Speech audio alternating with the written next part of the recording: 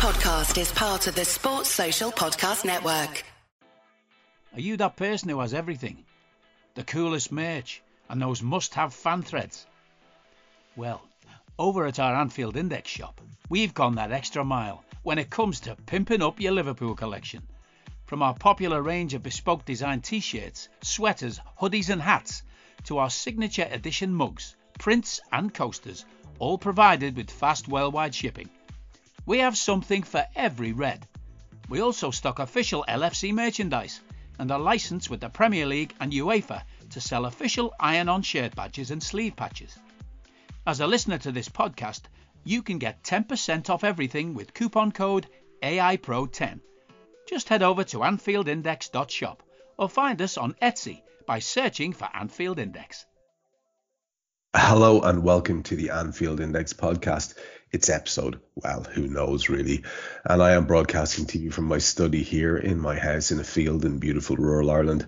And I am still Trev Downey, and I'm joined tonight by Lisa Marie Hanlon and Cam Branch, with Guy Drinkle taking the night off. So we are producing the show ourselves, folks. Lisa Marie's running around her house, pushing several buttons. Cam Branch is, as ever, fiddling with his knobs.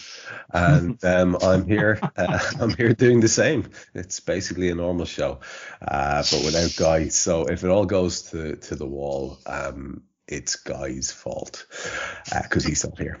So we want to get started, as we always do, with a little bit of a pick-me-up, because we were just exchanging stories there, tales of our work week woe, and we'd like to cheer you up a bit. We always like to do that. So what I'm going to do is continue my little recent trend of Billy Connolly telling you a story, which I think is always a good way to start anything. This one's shorter, and it is very much to the point. And what I like about it is, tonight in my country, there is a phenomenon occurring. It's called the Late Late Toy Show. So there's a show called the Late Late Show. It goes back all the way to certainly 70s, and it's an Irish institution. If you think, Lisa Marie, of like Carson and then all the night show guys and wrap them all together in one, you've got what the Late Late Show is for Irish audience. And I don't think there really is an equivalent, Cam, in England for that sort of late night or not post 9 o'clock talk show thing that's been in existence for donkey's years. I don't think there is one. I can't think of it. Wogan had a bit of a spin there for a while where he had his chat show, and that was mightily successful and popular.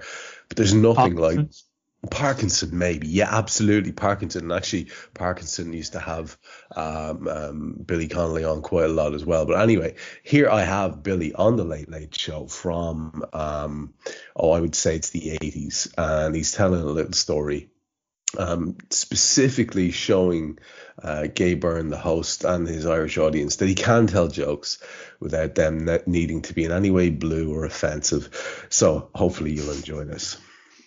Come on, go on. I'll tell you, I met a man called Hector Nichol, who is one of my heroes. He's a Scottish comedian, and he's a very old-fashioned comedian. And I mean that in the nicest way. He looks like someone from the past, and we were talking about jokes, and he has started to resurrect jokes. He said, it's really weird, Billy, because he's been 50 years a comedian, this man. And he said that some of my old stuff, he said, has gone down really well. I said, stuff I was telling him when I was a boy. And I said, tell me. And he told me this joke, and I've been howling all week. I'm sitting in aeroplanes, and I burst out laughing. He said there was a signalman in British Railways, right? The signal operator in his little shed in Highland somewhere. And he decided he would like a bit of promotion, And don't panic, this isn't a dirty one. This is live television game. No, the reason I love it is it's so old-fashioned and clean, the way these end of the pier comedians used to be. But it's great. So he says, this wee guy, he wants a bit of promotion. So he wrote off to British Rail, and they wrote back and sent a guy up. He said, you have to do the signalman's examination. He says, oh, all right, fine. He says, well, here's your first question. He says, supposing you're in your signal box and two trains are heading towards each other in the same line, what do you do? He says, I dash over there to my emergency lever, pull it straight back, thereby activating the signals. He said, but what if you get there and you find it's completely jammed, immovable? Oh, in that case, I would rush out the signal box, dash along the line to the manually operated points, and deftly pull back the manually operated point. What if the manually operated point had been struck by lightning and it was totally immovable? In that case, I would dash back to my signal box, up there, press the electronically operated button that would put all the signals to emergency on position. What if the signal box was on fire? Well, he says, in that case, I'd dash down the road and get my Uncle Alistair. He said, why? He said, he's never seen a train crash. So yeah, there you go.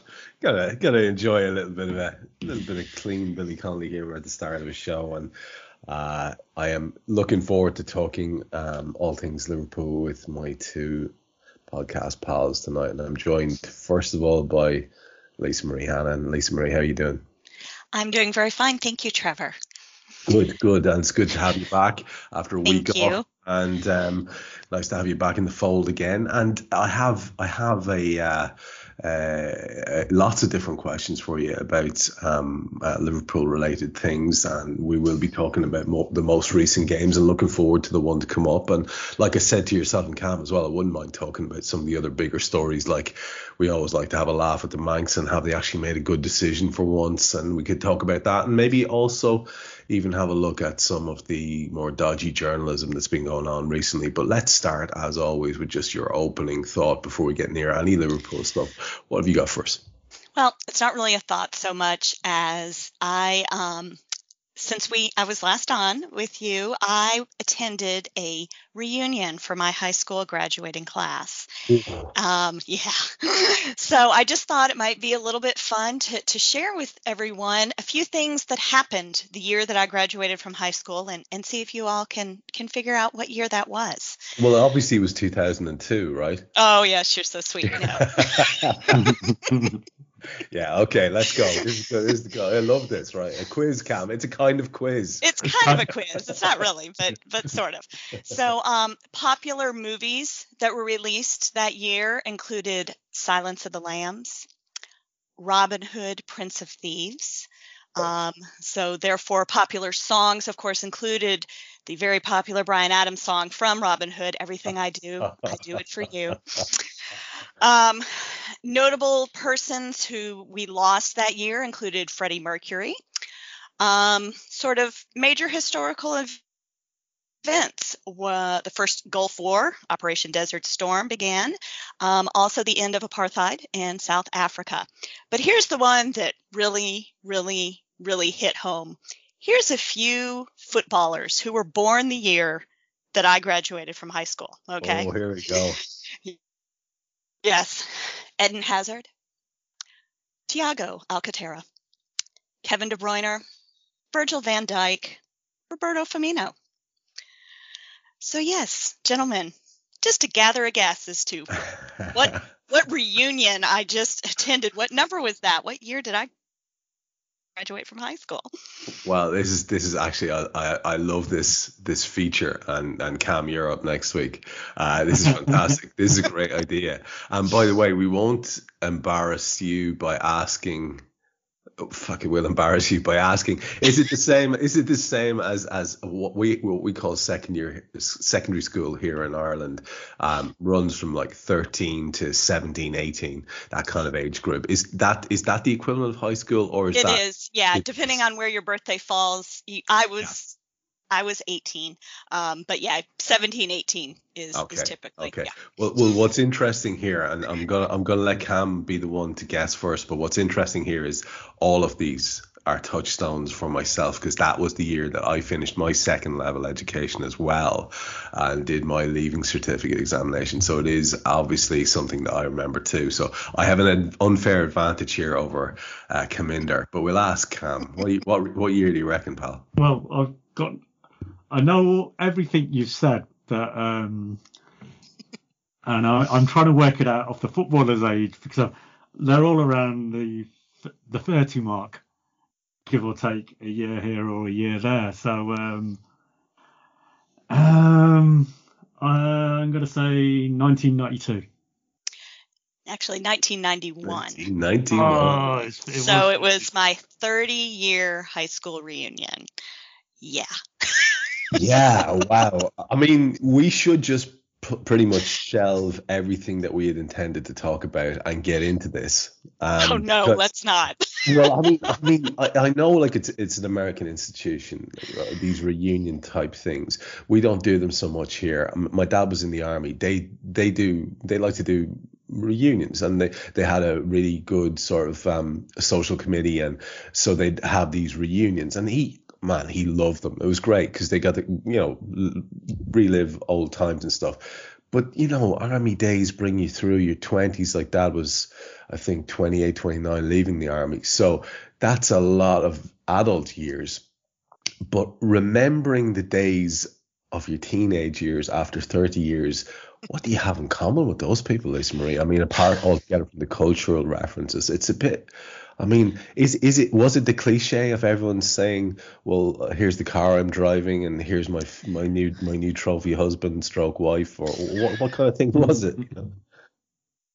No, it really wasn't. It wasn't a lot of that. What's so funny is, I mean, there are some people that I graduated from high school with that, I mean, I had gone to school with since I was like 7 years old. So, we went all the way through school together, and but what was the most interesting to me was, so we had a reunion for, 10 and then 20 and then now 30. And what was the most interesting was how much people had really changed in the last 10 years. I mean, it was like, there were a couple of people that it took me a minute to recognize. Oh, you mean physically, right? You physically, don't, yes. Yeah, okay, yes. Yeah. There was obviously at the 10, not a whole lot of that. A little bit at the 20, but yeah, I mean, yeah. Well, you see, the thing about it is that not everyone can be as well preserved for their age as you, and things start to go pretty fucking pear-shaped for a lot of people. Oh, well, yeah. Trust me, I do not. I should send you all a picture of what I look like when I graduated from high school. I don't look exactly the same either.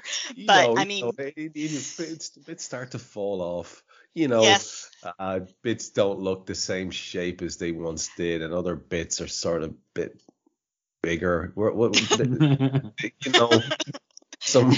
a lot of guys that had a lot less hair. Well, listen, I mean, yeah. And I'm not judging. It was like when you were so used to looking at, this guy or that guy with a full head of hair, and then all of a sudden you're like, oh. It is very jarring. It is very jarring. I mean, for example, we've only ever seen Cam with, his lovely flowing locks there, and this is it's absurdly ungraying beard. So to see Cam, I think, with shaved Barnett would be quite shocking. So I can only imagine, seeing some of your old classmates. They might not recognise me. I wouldn't recognise you, pal. No, because I used to I used to have a turban during my younger years, so I had a beard. I've always pretty much had a beard most of my life. Yeah. So the beard, they may sort of see the face, they may still recognise the face, and the face changes a little bit, but not massively, does it? No. The eyes are always a giveaway for anybody, aren't they? Your eyes never really change. So, but yeah, I mean, they might recognise me straight away if I was wearing a baseball cap or something, and say, "Oh, that's Cam. He's wearing a baseball cap. He's not wearing a turban." So, the thing that is also just kind of fun is just the different places, I guess, in life that people are, because you had people who started families, at a relatively young age, and so there are people who are now grandparents, and then you have others that waited later, to have children. So that's kind of an interesting spectrum, just across the board of where people just kind of are in their families and raising their families or everything. So it's a constant source of amusement to me to see all my 40-something-year-old pals running around after tiny little tots, exhausting themselves, while I wonder what I'll watch on Netflix later and how many podcasts I'll do, and you know, that type of thing. It's just you know, it's a mindset, and when you're in it, obviously you're just in it. But fair play to them. I don't know where they find the energy at that stage of their lives, you know. But Cam, I mean, I'm right, aren't I?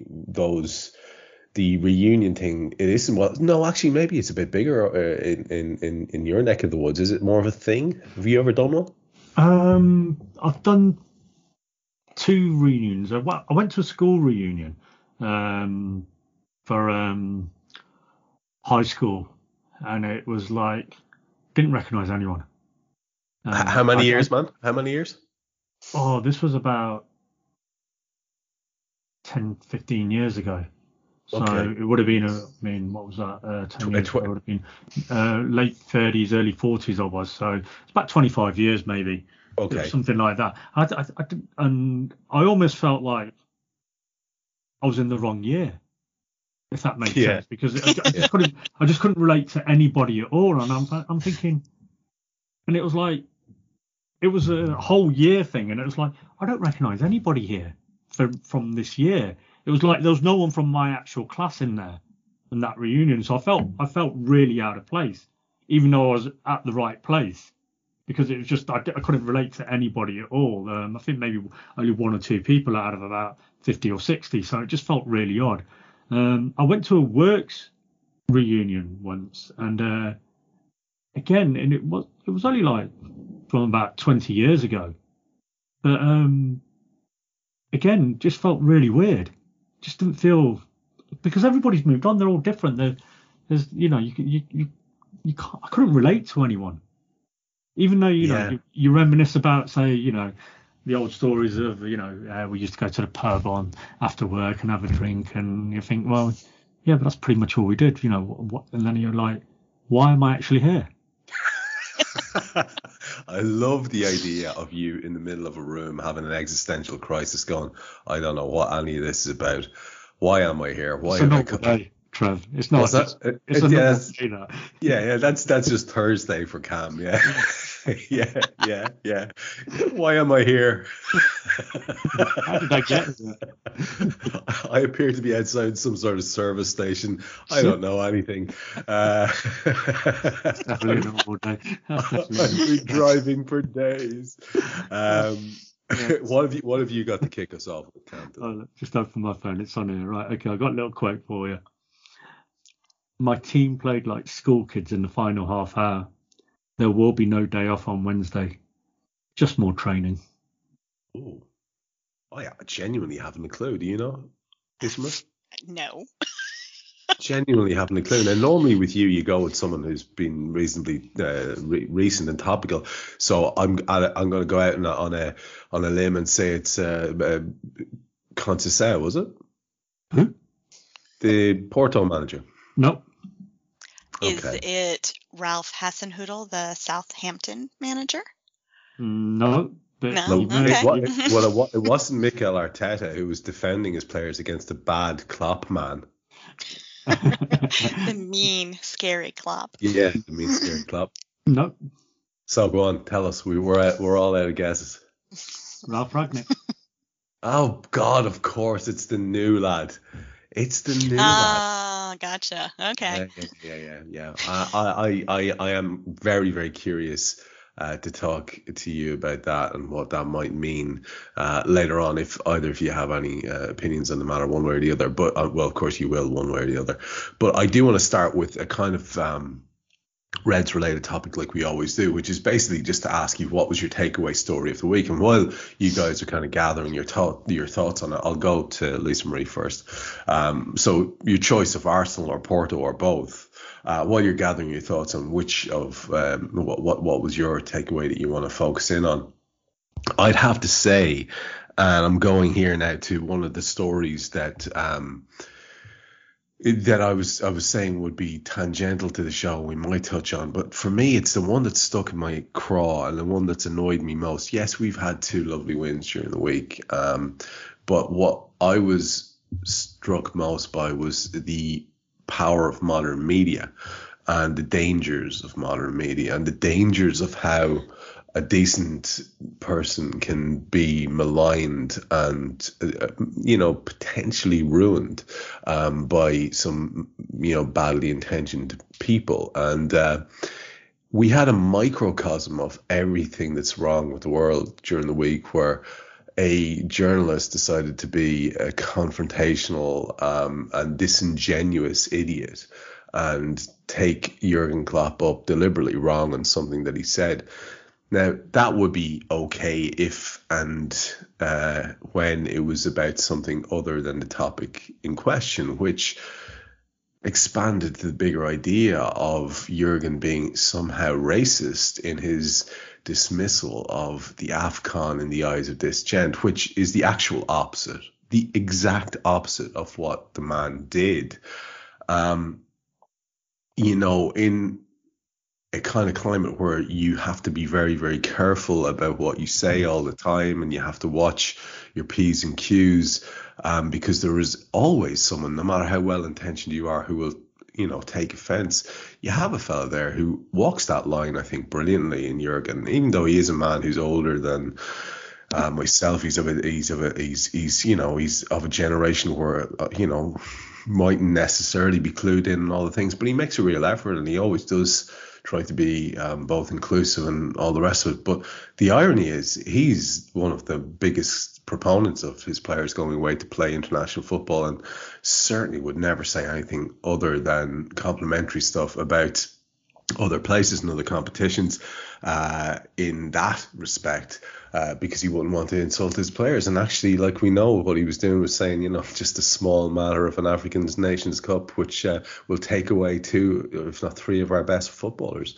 It couldn't have been clearer what the man was saying. And yet we had this imbecile, this dangerous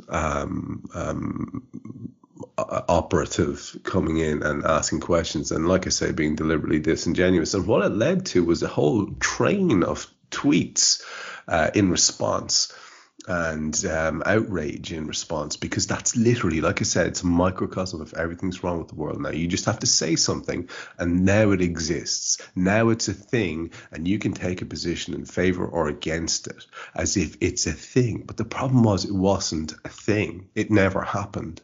What this man was saying, Jurgen said, he did not say, and therefore all the bullshit that came after it was completely irrelevant. Even the people defending Jurgen were wasting their breath, because what he was accused of didn't occur in the first place. But that doesn't matter.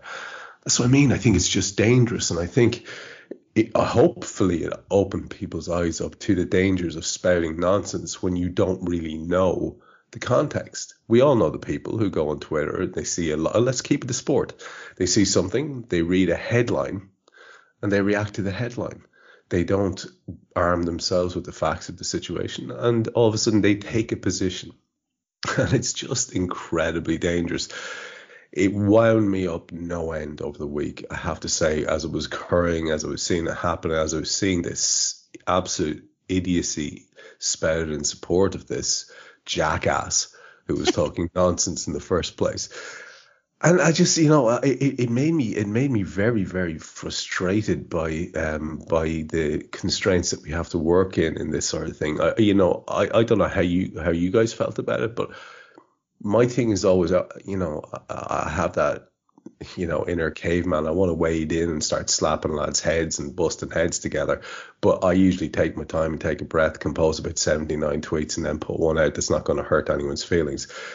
That's quite lame in response, but it's all you can do, because you don't want to add to the insanity by being irrational yourself. I mean, when you saw this, I know you did, Lisa Marie. I think I noted you either joining in on one of the conversations or certainly commenting on. I mean, do you share the viewpoint with me, or am I seeing it a little bit extreme? I'm happy to be wrong on this. No, I agree with you absolutely. It is so frustrating when people take things out of context, even if it isn't as sensitive or controversial an issue as this potentially is or could be. Even just some other it just frustrates me, and there are times where I see things and I'll be like, did they really say that? And I take the time to, either read the full article or see the full clip and see the context in what, in what was being said, because it is so, so easy. I mean, I am sure I have said things in my life. I have a strong sarcastic streak that if it was just pulled out of context would be very offensive, or whatever. And it is, you're absolutely right. It is very frustrating, piece of the world we live in today. Not just the fact that you have a journalist that'll pull something out of context and, in an effort to gain attention to themselves or, get additional clicks or whatever. But the fact that everyone is so reactionary. I mean, anybody who knows Jurgen Klopp, not that we're best friends or anything, but anyone who has been around Liverpool, not even like us as fans, but I would think even, within the Premier League should have the sense to know, and that was right there, should have the sense to know that that's not something, he didn't mean it the way it was made to appear.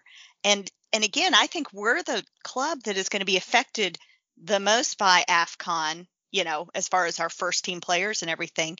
So it surely is not in any way a little tournament for us in January. And I just used, air quotes as I said that, which you guys can't see, but it's okay. We're not going to cancel you. We get it. Or inverted commas. That's what you all say.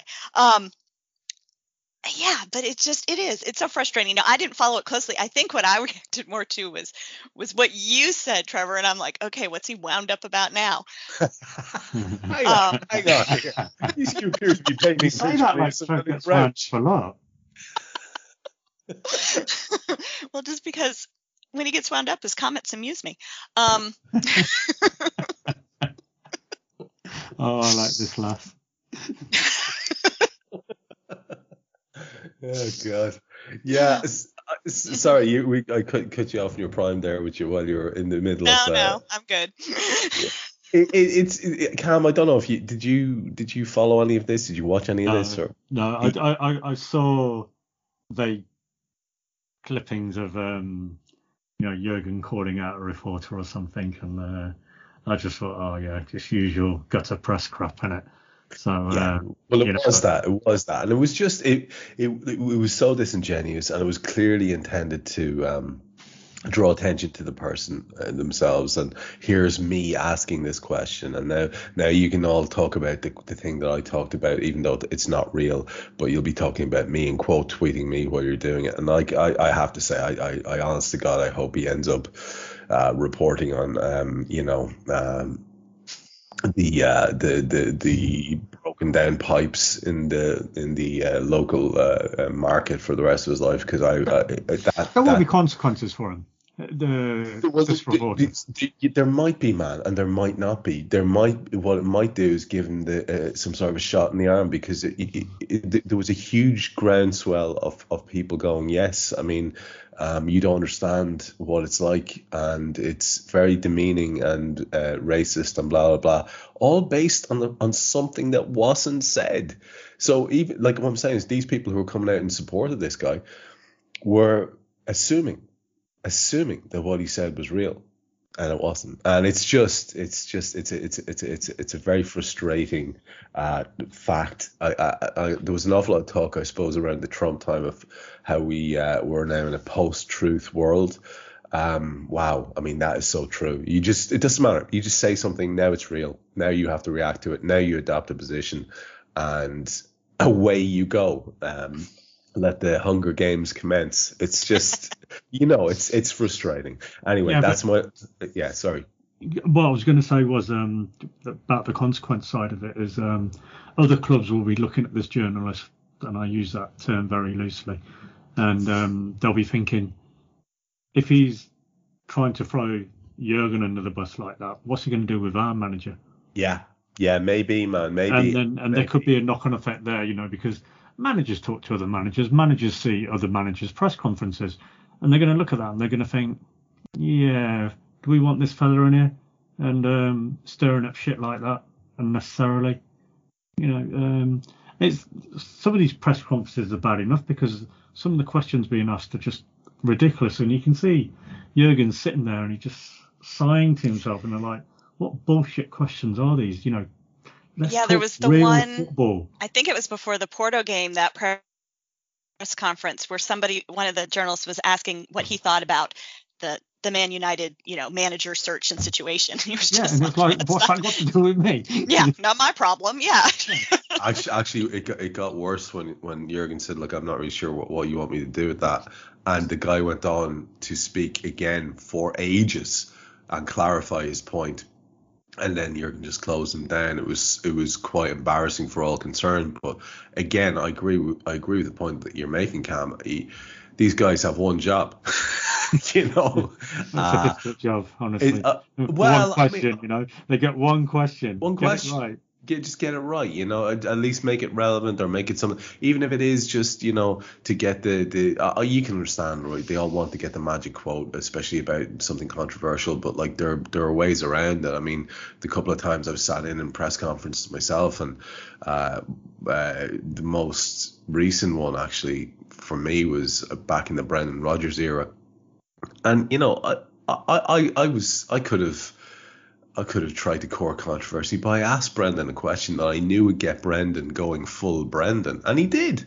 I said, is it important for you, Brendan, to have footballers who are both technically proficient and can play in a number of positions?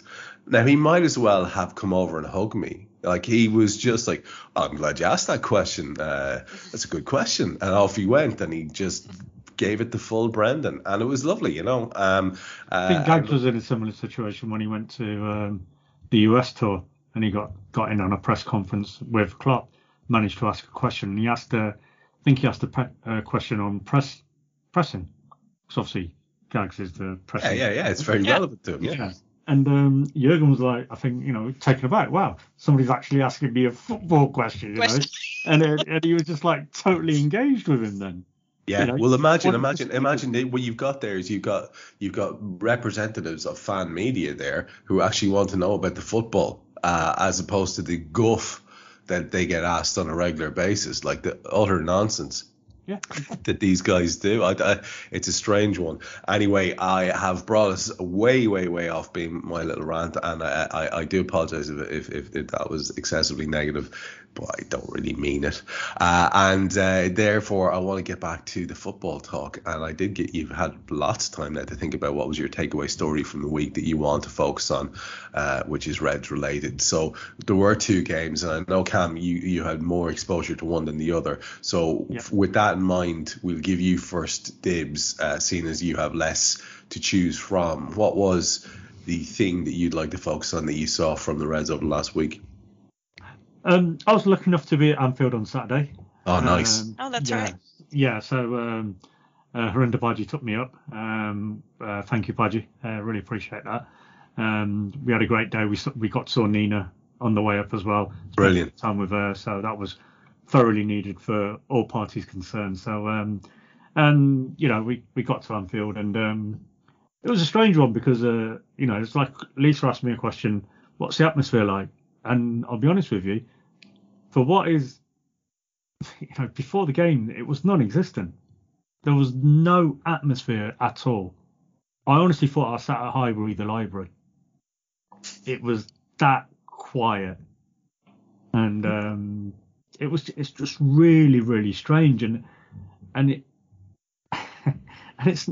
it started to pick up a little bit as the game went on. Obviously. Then Lego Man has his hissy fit, and obviously that got the crowd going a lot more. But even then, it wasn't. I must admit, I was a little disappointed with the atmosphere. And where did you say you were sitting, man? Were you main stand? I was in the main grandstand, in the upper tier, and I had the male model himself sat next to me, Mr. Dan Kennett. So And you're very, very taken with young Kennett, aren't you? I mean, you make a point of mentioning Dan's looks every time that you have the opportunity. Harinder started it, so I thought I'd just carry on this tradition. Oh, sorry, you're right. Actually, it was Harinder, wasn't it? Yeah, it was Harinder. Yeah, So, I'm very, very fascinated by this little mini obsession that you've now taken on as well. I'm sure at this moment Dan Kennett is doing. And Dan, if you do happen to listen to this, I would just make slight changes, maybe change the locks.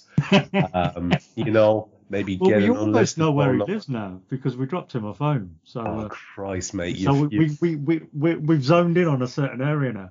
Oh, so. Dan, you fucked it, pal. You've really fucked it. That's terrible. Oh no. Well, there's no escaping the twin affections of Harinder and Cam from now on for you, Dan. That's it. Game over, lad. I'm leaning towards the fact that you're going to do a negative story about the bad atmosphere at Anfield. Is that where you're bringing us here on this one? No. I don't want to do a negative because we know we don't need to. Anfield can't be brilliant 100 times out of 100. Exactly. I think that's a good point. It's just it's impossible. So no. I don't want to do a negative on that at all. I mean, my focus is the game, and I thoroughly enjoyed the game. And you know what part of the game I enjoyed the most? Go on. The first half hour. Really? Yeah. And I actually said this to Dan. I said, I like what we're doing. I actually like what we're doing today because we are playing with control. It's like a chess game out there right now, and we are sizing up the opposition and we are working them the way we want to work them. We're not letting them do anything. Whatever they are trying to do, we can't figure it out. And maybe it's because we didn't let them do what they wanted to do with that control in the first half hour. And because of that control, and that created that solidity that has been lacking all season, really. Now, whether it was a case again of we've just battered a really shit team again, because that's what we do this season. We batter shit teams. Yes, that includes you, Manchester United. So whether it's a case of that, I'm not so sure, because Arsenal were 10 games unbeaten. They were coming in with a reasonable amount of confidence. They've got a settled back line, back four. The goalkeeper's been apparently is now he's like Messi, out of this world. So they were secure and solid. They got two DMs who were sitting there protecting, and you got the wonderful talents of Saka and Emmett Smith-Rowe, and I was expecting magical things from them, and it didn't happen.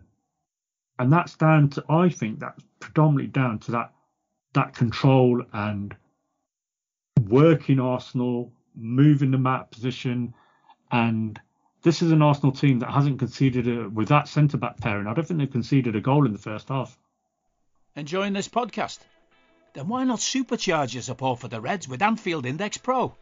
With around 30 premium podcasts every month, AI Pro offers the very best reviews, reaction and debate on all things LFC. From the acclaimed statistics and deep dive analytics found in our Under Pressure podcast, to the transfer links, scouting reports and fast live reaction shows we record after every match, AI Pro is home to our very best content. With regular appearances by Reds legends like Jan Molby and Sir Kenny Dalglish, plus insight from journalists, sports scientists, coaches and psychologists. We'll help bring you closer to the club you love. There's never been a better time to take AI Pro for a test drive. Available on all popular podcast platforms, with free apps for iOS and Android. You can try it absolutely free with no strings attached. Just head on over to AnfieldIndexPro.com to start your 7-day free trial now. Yeah. And there is a tangent that we could go off on, which we won't do because it happens on enough podcasts. in and around the makeup of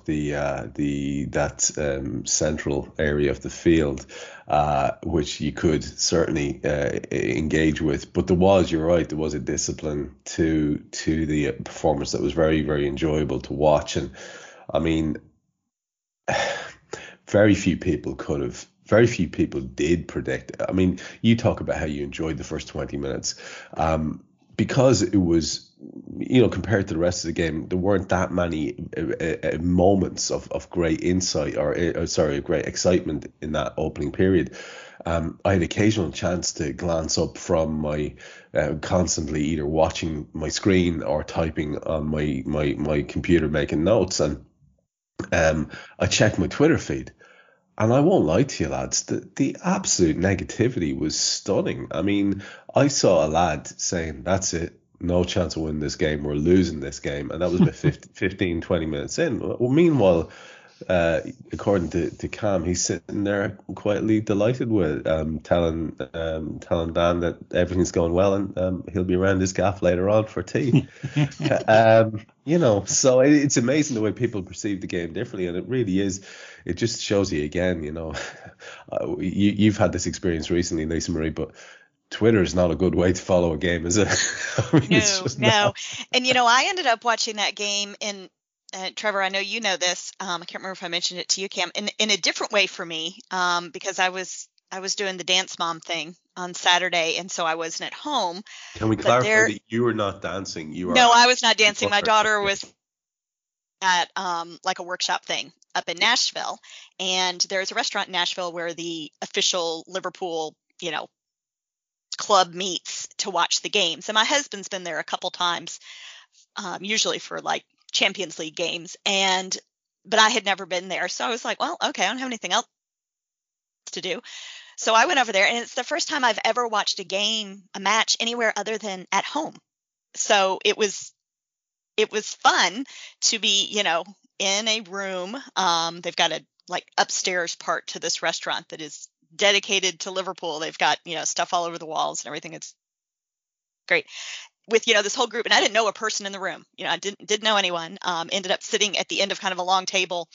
There was a group of four, and I said, do you mind if I sit down here? And like, oh yeah, sure. And the one gentleman said, you're not a Arsenal fan, are you? I said, because I wasn't wearing anything Liverpool. I did have a red like sweatshirt on, but other than that, and then of course during the course of the match, ended up kind of chatting with them here or there. But that was a lot of fun for me because I had never done that before. And it was you felt the crowd grow as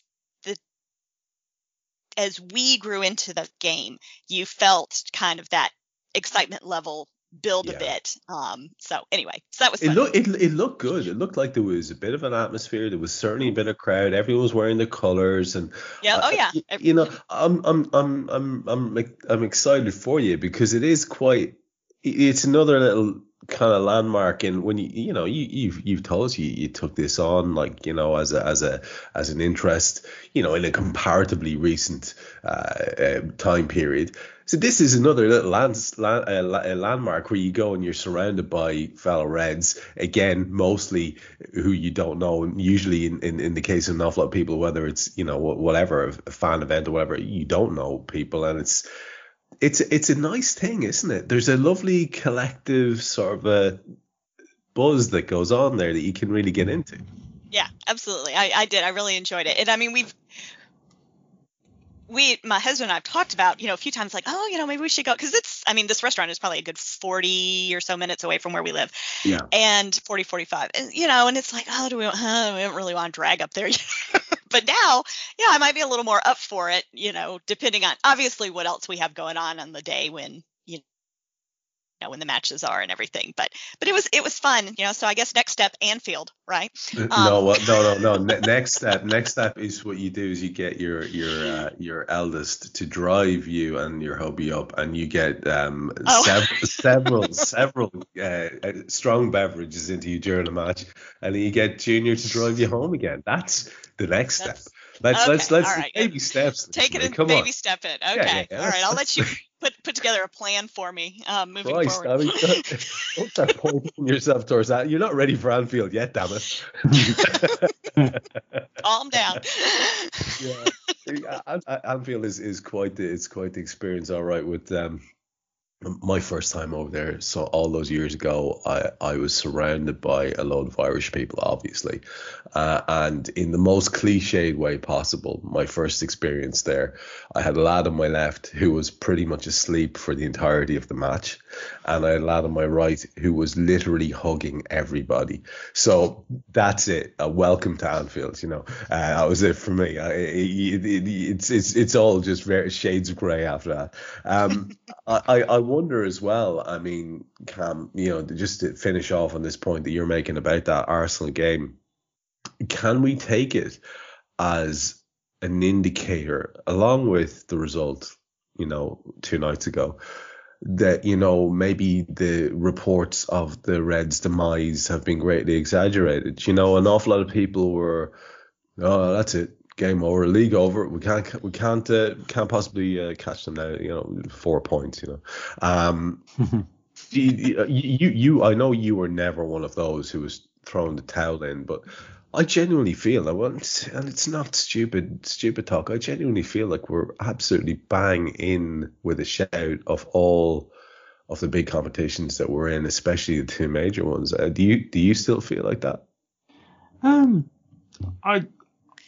I'd say we're probably more favourites for the Champions League than the Premier League. I'm not going to lie.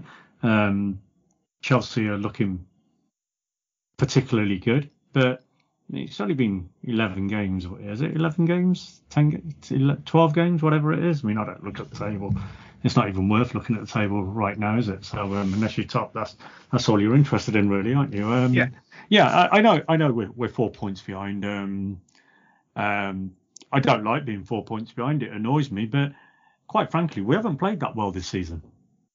And but there were 26 games remaining, as you point out quite rightly. Yeah, and that's an awful lot of football. Nobody's ever won the league in November, not that I'm aware of. I'm pretty damn certain in the history of the Football League and the Premier League, nobody's ever actually won the league in November. So you know, I'd probably put money on that nobody's ever won the league in November. So you know, it's ridiculous to say we're not in the league. I mean, we've not got a chance of winning the league. You know, that's just nonsense talk from everybody concerned who would even think about saying that. So I mean, was it last week? How many points were Man City behind the other day? They were behind us a couple of weeks back, weren't they? They were third and we were second. Were they out of the league? Yeah, exactly. And Man City are 3 points off the top, whereas we're 4 off. Are they out of the league? It's nonsense talk. It is. It's absolute nonsense talk. So you know, I don't pay attention to that sort of stuff. So to say, I mean, for me now, I mean, you know, everybody goes on, or that it used to be the top 4. You know, the mythical top 4, which used to be Liverpool, United, Chelsea, and Arsenal. Back in, you know, when Rafa was there, it was the top 4. That was the top 4. Then it became the top 6, with you know, Tottenham was suddenly making a noise, and obviously Man City came in with their gazillions, so they became one of the big boys. For me, right now, it's the top 3. There's only 3 teams that have got a chance of winning this league, and yeah, I think that's fair. The top 3. Yeah, I'd agree with that. And the reason those 3 are the only teams that have got a chance of winning the league right now is because they are the 3 best teams in the league. Everybody else is chasing, you know, you've got 4 or 5 teams possibly chasing for 4th spot, and I'm not really sure who those 4 or 5 teams are realistically, because you could throw a blanket over them, couldn't you? You know, like, you know, West Ham was suddenly in the mix. Who would have said that at the beginning of the season? Yeah, obviously you can't discount United. They've still got quality players. They've done the wrong thing in getting rid of Ollie. That was a terrible decision. They should never have done that. Awful. You know, I mean, that board needs sacking. and they need to bring Ollie back. And I mean, I'm surprised. I mean, I thought we were famous for petitions. I'm surprised we haven't started one yet. Who else is there? I'm struggling. You know, Tottenham are not in the race. Tottenham and Arsenal will be in the chat for that 4th spot as well. And the other people who are in and around there are Wolves or Brighton, and that's not going to be a thing. No. So it is going to be a matter of if West Ham can hang in there, or West if Ham it have will got be. a damn good chance. They're playing damn good football, but obviously that result last week will throw them a little bit. I mean, why couldn't they have had that the week before? Yeah, you know? Exactly. Then that's football, isn't it? That's the beauty. Every team is capable of beating every team. And so, with that in mind, what's to say Chelsea won't lose the next 3 games? Yeah, well, it's all fun and games now, but at some point, Tommy's going to have to move house because his crawl space is full, and then we'll have an opportunity.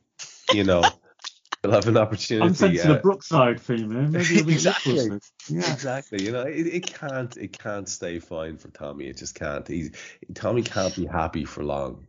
We know this, so the wheels will come off there, and I'd say it's a very interesting one to look at, and I want to get into your Liverpool recent story that you want to look at as well, Lisa Marie, before we kind of run out of road here. So we do obviously have our wrap ups to do as well. So what was it that you wanted to pick out, having seen both games? I know your thing was going to see that one away. Was that actually what you were going to lean into? Was the experience?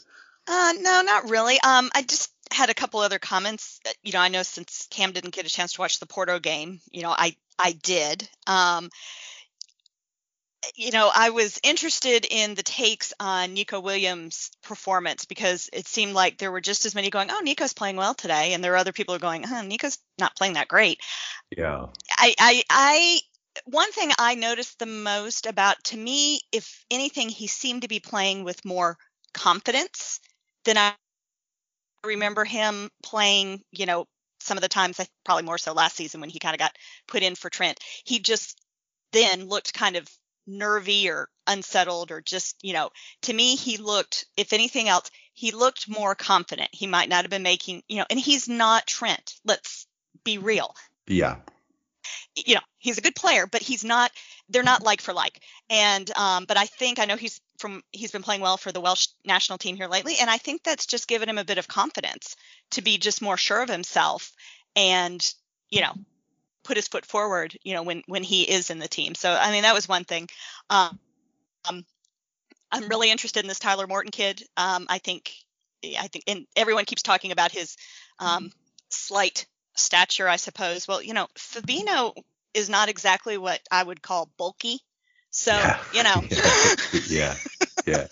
You see, I think what happened there, Lisa Marie, was, unless I'm wrong, I think Kloppo sort of added to the fire there. He did. Know, and he's still young. I mean, yeah. Honestly, if you look at a picture of Trent at 19, a picture of Steven Gerrard at 19. Yeah. Oh, okay. Yeah. Yeah, so you exactly. Know, I mean, you do. They're still kids and they're still wiry and stuff. And I suppose the difference is between a Fab or actually even Taki Minamino. Now that you bring it up, he is a little bit different. It's not like Taki's looks like he's been hanging out down the pub and the chipper recently, but he is a little bit more. He's certainly less slight than he was, and I think that's all someone like Tyler would need, is just that little sort of sinewy layer of muscle that, you know, he doesn't have to go full Mo on it. He just needs to be, he needs to be able to hold his own. And actually, I'll be honest. Now that you've raised the point, I thought he had pretty decent strength on the ball and the confidence is great, right? Oh, and he made that one tackle that was brilliant. Fantastic. You mean the one right in front of our goal? Yes. Yeah, tremendous interception. That's the kind of thing that, you know, certain individuals who will remain nameless, but we're all very fond of from this neck from this parish, have been complaining about our midfielders not doing, and there he is doing it, tracking back. It's wonderful to watch. And we saw Oxlade-Chamberlain doing something almost exactly the same in the previous game, and this is good stuff. This is exactly the good stuff. I mean, realistically speaking, if lads are coming back fit, Tyler's opportunities are going to be comparatively limited, you'd imagine.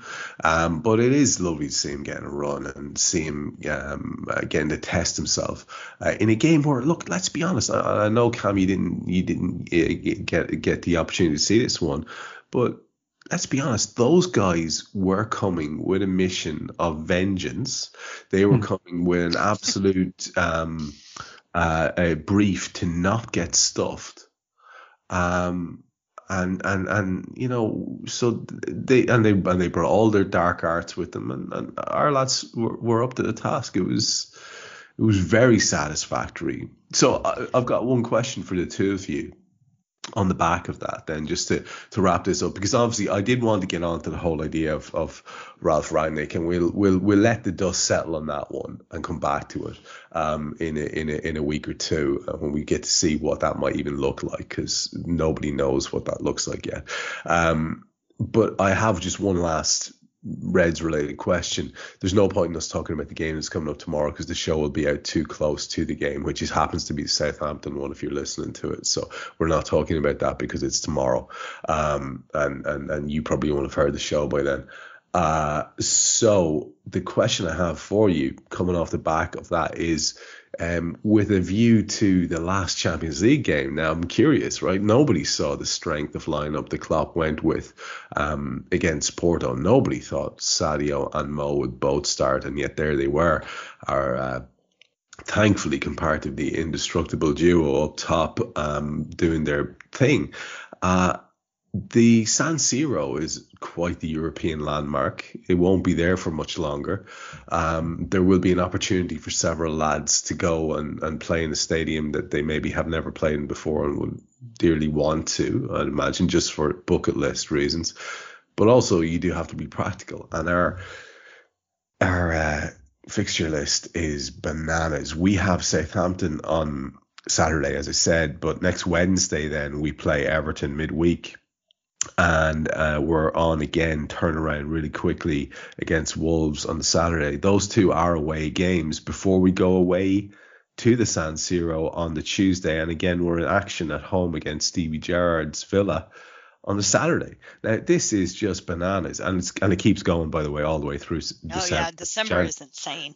It's bananas. So with that in mind, we could have the potential of a break there between the 4th, Saturday the 4th, after Wolves away, and the 11th, Saturday the 11th, against Villa at home, for quite a few of our first teamers. I mean, I'm curious to know what you think. I'll start with you, Cam. Do you reckon he really does lean into the opportunity? We are top of the group after all. That's not even an issue. The record, does it matter a damn, being the only team who's ever done it from this neck of the woods? Does he care about that kind of shit? Does he just want to maybe give the kids a run out? Does he want to really go and win? What do you think happens there? I think it'll be a mixture, because he'll want to keep players like Ox going, because Ox is a rhythm player and he's beginning to find a bit of rhythm. AC Milan have got something to play for, I believe, haven't they? They can still... Yeah, they can all still qualify. They can all still qualify. So, unless we're being really, really shitty and snide and we don't want Simeone and the Porto guy to get through to the next round, and then you play the kids, don't you? And you let a weak AC Milan qualify for the next round, but that just then makes it easier for whoever gets AC Milan, say. Yeah, exactly. Yeah. So the other thing as well is it's £3 million a game if you win. Yeah. And we're Liverpool Football Club. Why do we want to lose games? Regardless, I mean, he will play the best available 11 that he has at his disposal, and he will take into consideration all the metrics, all the science data, the chronic load and everything like that, people in the red zone, but at the same time he'll be conscious of the fact that there's certain players that need to play to keep that going. And I think we play better when we have 2 games a week. I've noticed when we've had a no game in midweek, for example, we tend to struggle at the weekend. Yeah. We I've lose our noticed rhythm. that too. Yeah. We lose our rhythm very, very quickly as a team. So he'll keep it. I think he'll play at least 5, 6, 7, at least 7 regular first teamers, I think. Yeah, I think you're probably right. And let me zone in and give you a slightly different version of that question, Lisa Marie. And if there was one of the kids that you definitely like to see play against Milan, who would it be? And if there's one guy you definitely like to rest against Milan, who would that be? Oh, I think I'd like to see Tyler Morton get another run out. Yeah. Definitely. And again, maybe Nico again, because I think he's needing that rhythm as well. I mean, I think that's if we do need him to come in for Trent, it's going to do him more good to have a run of games, so to speak. I'd be interested to see if he maybe rests Allison and has Quaven Kelleher come in instead, possibly. Yeah. Did I pronounce his name right? You did. That's good. Yeah. You did the famous trick of saying it quickly so you don't get caught up on.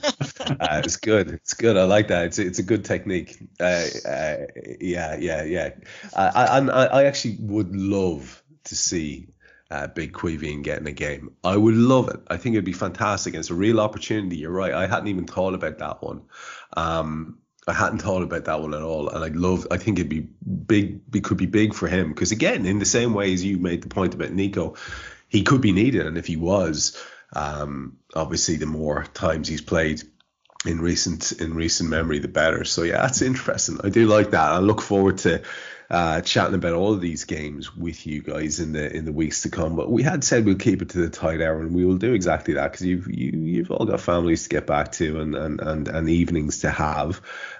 So we'll wrap it up. But 2 things before we go and get your final thoughts. 2 things.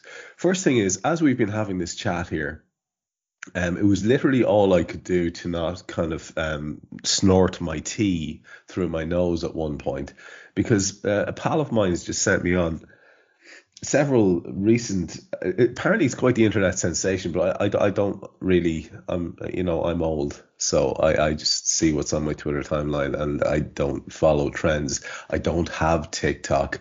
I barely have Instagram, so I don't see a lot of this stuff. I've been sent a set of 4 photographs by my pal. And speaking of, early 90s reunions and early 80s school days, Lisa Marie and Cam, this is some pictures of Madonna. Have you seen these? These are recent. Is that one of her under a bed or something? There's 4 pictures, including one which is basically Madonna's arse and legs sticking out under a bed. This is a very, very strange promo. I'm not sure what's going on here. Now, clearly, she looks ridiculously well. Fair play. Well done, Madonna, and all the rest of it. But I could probably have done without the bodiless arse and legs under the bed shot. I really have no idea what that was about. So that distracted me. I thought I'd mention that just because it did. And second thing is, I have a question for you. You can keep it brief. It's just popped up on my Twitter timeline. Just a quick question for you, because again, people like to get to know the individuals they're listening to on these shows, and all of these things fit in that. Question popped up in the Twitter timeline. A random question for both of you. First time you were on a plane, where did you go? India. India, specifically to? Landed at Delhi. Nice. And we then got in a ambassador taxi. And it was a 6-hour drive to Punjab, and it was the most scariest experience of my tender 11 years. Oh, you were only 11. Wow. Okay. Yeah. Right. 1980.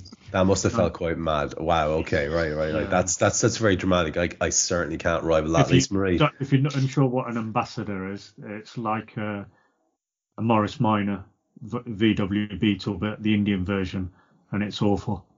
And they're still around today. Right. Okay. That's a dramatic one. And like I say, I can't rival it. Lisa Marie, what was your first time in a plane? Where did you go? Well, mine was slightly less exotic. I flew to Detroit.